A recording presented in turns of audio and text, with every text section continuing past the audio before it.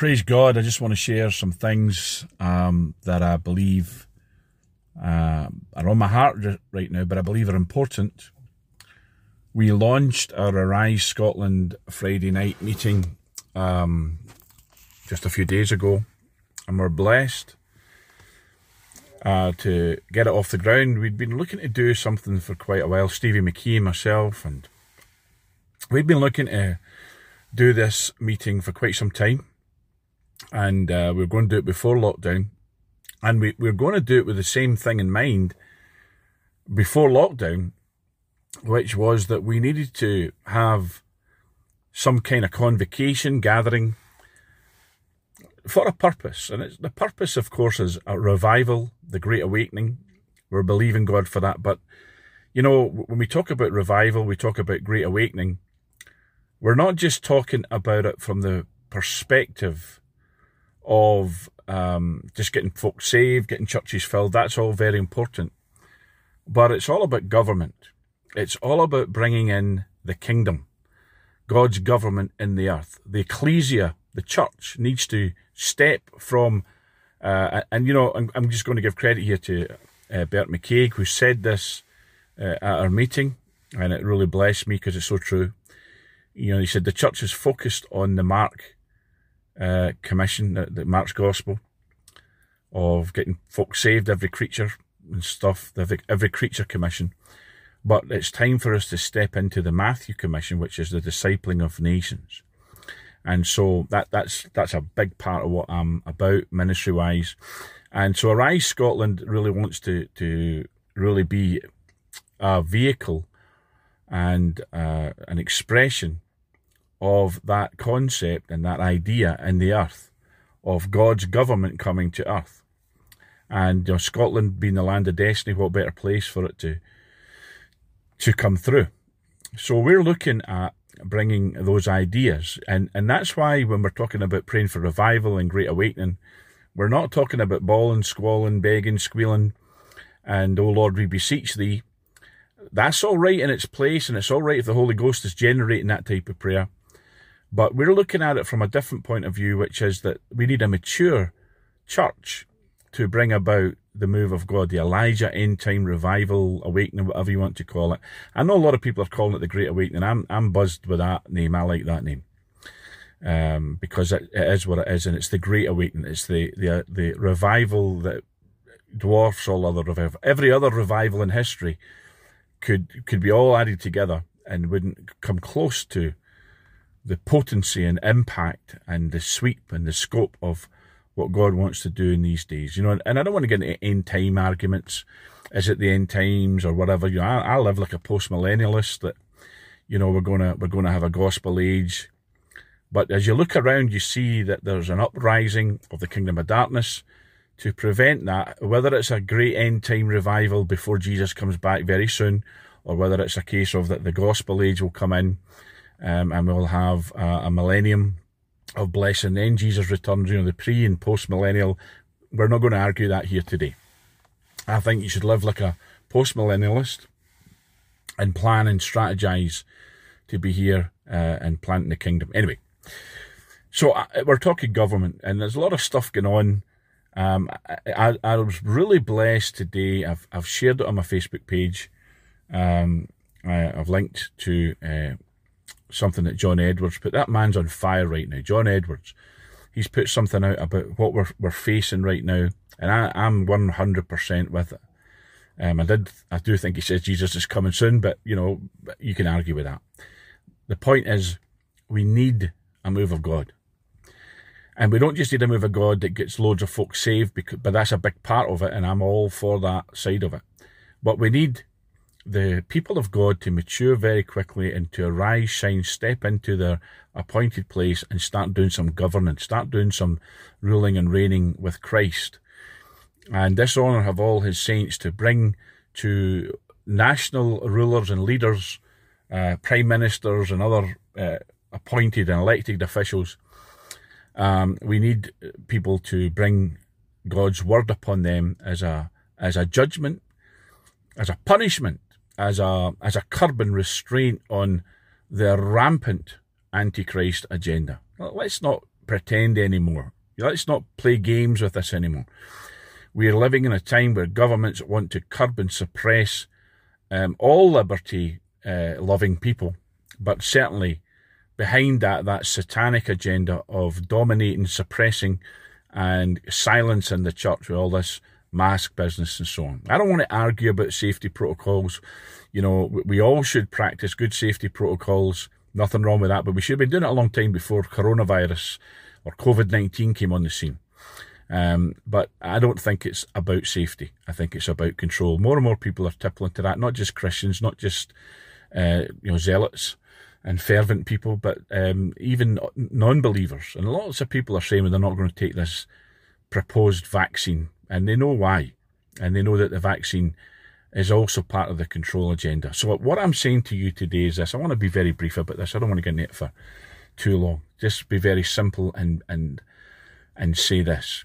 Pray that wicked government plots, conspiracies, and particularly elected leaders, politicians, whatever you want to call them, that they be cast down, thrown out of office, that their plots and strategies come to nothing, and that God raises up righteous, godly people, or at least people who will do his will, and at least people who love liberty and don't want Bill Gates' vaccine, don't want the control of social media giants, media, and of course governments who are, and I live in Scotland, and I'm going to say this to you, we have corruption here. We have a government at present with, and I'm not talking about Westminster, I'm talking about the Scottish so-called government, wicked to the extreme.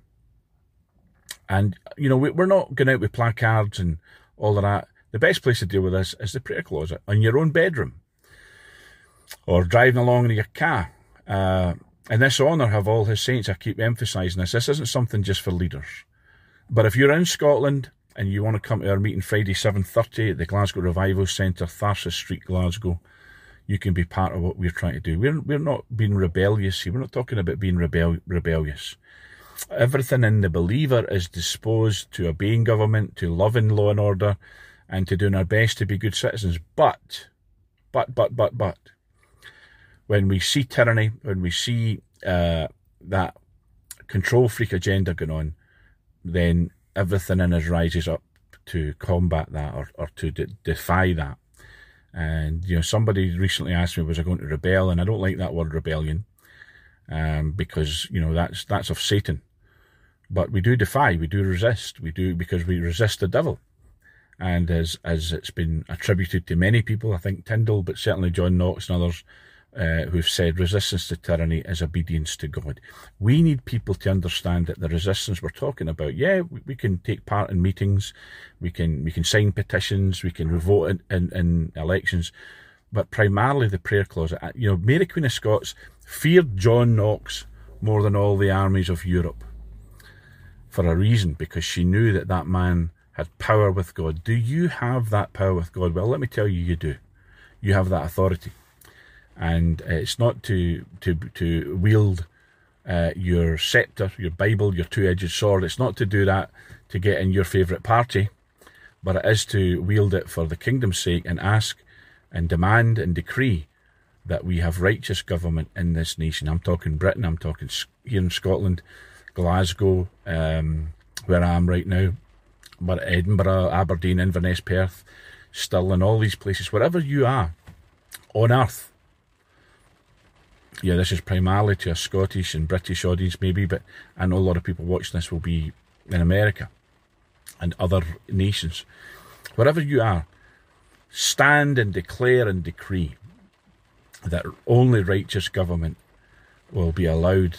Whatever you bind on earth will be bound in heaven. We don't have unrighteous government in heaven. Think about that. We don't even have democracy in heaven. We don't have opposition parties or elections in heaven. Jesus is Lord. So we declare his lordship. Oh, I declare Jesus' lordship over Scotland right now. I declare the lordship of Jesus Christ over Britain right now. But I'm looking for people to join me in that. You know, we all need to be doing that. We don't say these things enough. And you say, well, we need to pray. But prayer is not just begging, squalling, pleading God to do something. and telling him how bad things are. He knows how bad things are. He knows more than you and I. He needs a people who will pray more of a decree and declaration than supplication and petition and intercession at times. You know, we use all these types of prayer. Paul said that in 1 Timothy. When we're dealing with these national issues and we're dealing with people and governments and rulers. But too often all our prayer is just petition, supplication, begging, squalling. You know, oh God, do something. So we need to be against that. We need to resist that the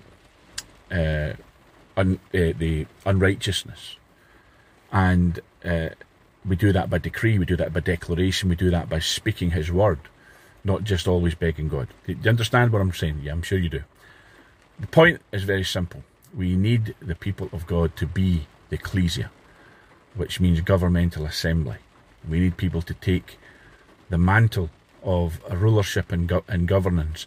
And we're not talking about being arrogant and haughty here and bossing people about. We're not bossing anybody about. We're simply declaring the lordship of Christ, the kingdom sovereignty of God over all His creation, and that the throne that Jesus sits on, seated at the right hand of God the Father, and you and I with Him in heavenly places, our bilocality with Him. We need people to understand and be conscious of that position and rule and reign from the heavens, not just beg and plead from earth. So I'm just going to read this to you. It's from Kelly Varner's wonderful book, Moses the Master and the Man-Child. I could read the whole book, it's so good. But here's what he said. He said, when he says the Anointed One, let me read this, sorry. All creation awaits the manifestation. This is from Romans 8. All creation awaits the manifestation and unveiling of the Son, that's Jesus, in and through a vast company of sons and daughters. And as this book is about, it's not just the Son Jesus, it's the Man-Child, the corporate overcomer, Christ in His fullness, the body, the perfect man of Ephesians 4. In other words, the many-membered body of Christ, which includes you, includes me, and the millions of saints who've gone before and who are here now. You know, the innumerable company of Christians, the many-membered body, the Man-Child. So, Christ is not just Jesus, the Christ, the Son of God, but Christ is also the company of anointed ones, which is the church, universal and eternal. We're part of that, so we can function in that realm. I want to just share this. I just feel it's on my spirit to do it. I wasn't intending to speak in this, but I want to say it. When we consider the nature of God, and what I mean by the nature is the makeup of God. He's a spirit, and the spirit realm, the glory realm, the heavenly realm is where God dwells, God the Father, and that's where Jesus went to, and that's where the Holy Spirit comes from. And then we have angels, and we have the glory realm.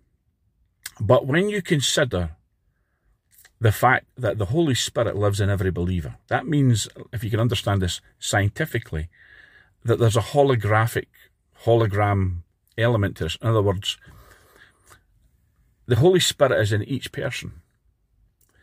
And the potential of the Holy Spirit in each person. You know, we talk about giants of the faith, Smith Wigglesworth, John G. Lake, these men, Mariah Woodworth-Etter.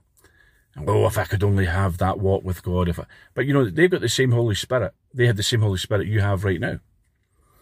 There was more of the Holy Spirit functioning through them in anointing for service, but also in their personal lives. In other words, that you have access to the limitless expanse of the Holy Spirit. He can be as big in you and even 100 times bigger in you as He was in them, because wherever He is, and this is a holographic thing, you know, a holograph or a hologram, when you see one facet or aspect of it, you see the whole of it. In other words, the whole of the thing is manifest in the one facet of it. Okay? I'm trying to say this scientifically. Maybe a mathematician or whatever could say it better than me. I'm a layman when it comes to that stuff. But it's all about dimensions. You know, when we look upon a plane, we see at the side of a house, we see length and height, but we don't necessarily see the full depth. because it's hidden. The foundations are hidden. You know, we live in three-dimensional space, but there are dimensions beyond the three. So that when you look at a two-dimensional thing, or a one-dimensional thing, which is a line, or a two-dimensional thing, you don't always see the hiddenness behind it. But you see the whole of it, but only on a certain plane, if that makes sense, or only in certain dimensions. And what I mean by that is that you as a believer, you've Christ in you, the hope of glory. Now, glory is dimensions way above three. It's multidimensional, and it's the realm of possibility. It's the realm of possibility. There are no impossibilities. With God, all things are possible. So you have access to that. You don't feel it sometimes. You're walking about in your broken down body, feeling, oh, but within you is all of the glory realm because Christ is in you. So we need to start thinking along those lines and start understanding that the God who can change things nationally like that lives in us. And all we have to do is let him loose in us. And we let him loose in us by speaking his word, obeying his will, speaking his purpose and decreeing it in the earth. I hope you've understood that. I'm going to maybe try and explain it better if not. But really what I'm saying to you is that we sometimes just look at something and all we see is a certain aspect of it. But behind that is the full package. And you are somebody who carries within you. You carry within you Christ, the hope, the expectation of glory, which means that when you say thy kingdom come, thy will be done, you're releasing Christ, the King of glory, into your circumstances. You need to do that for your nation. The Lord bless you, folks.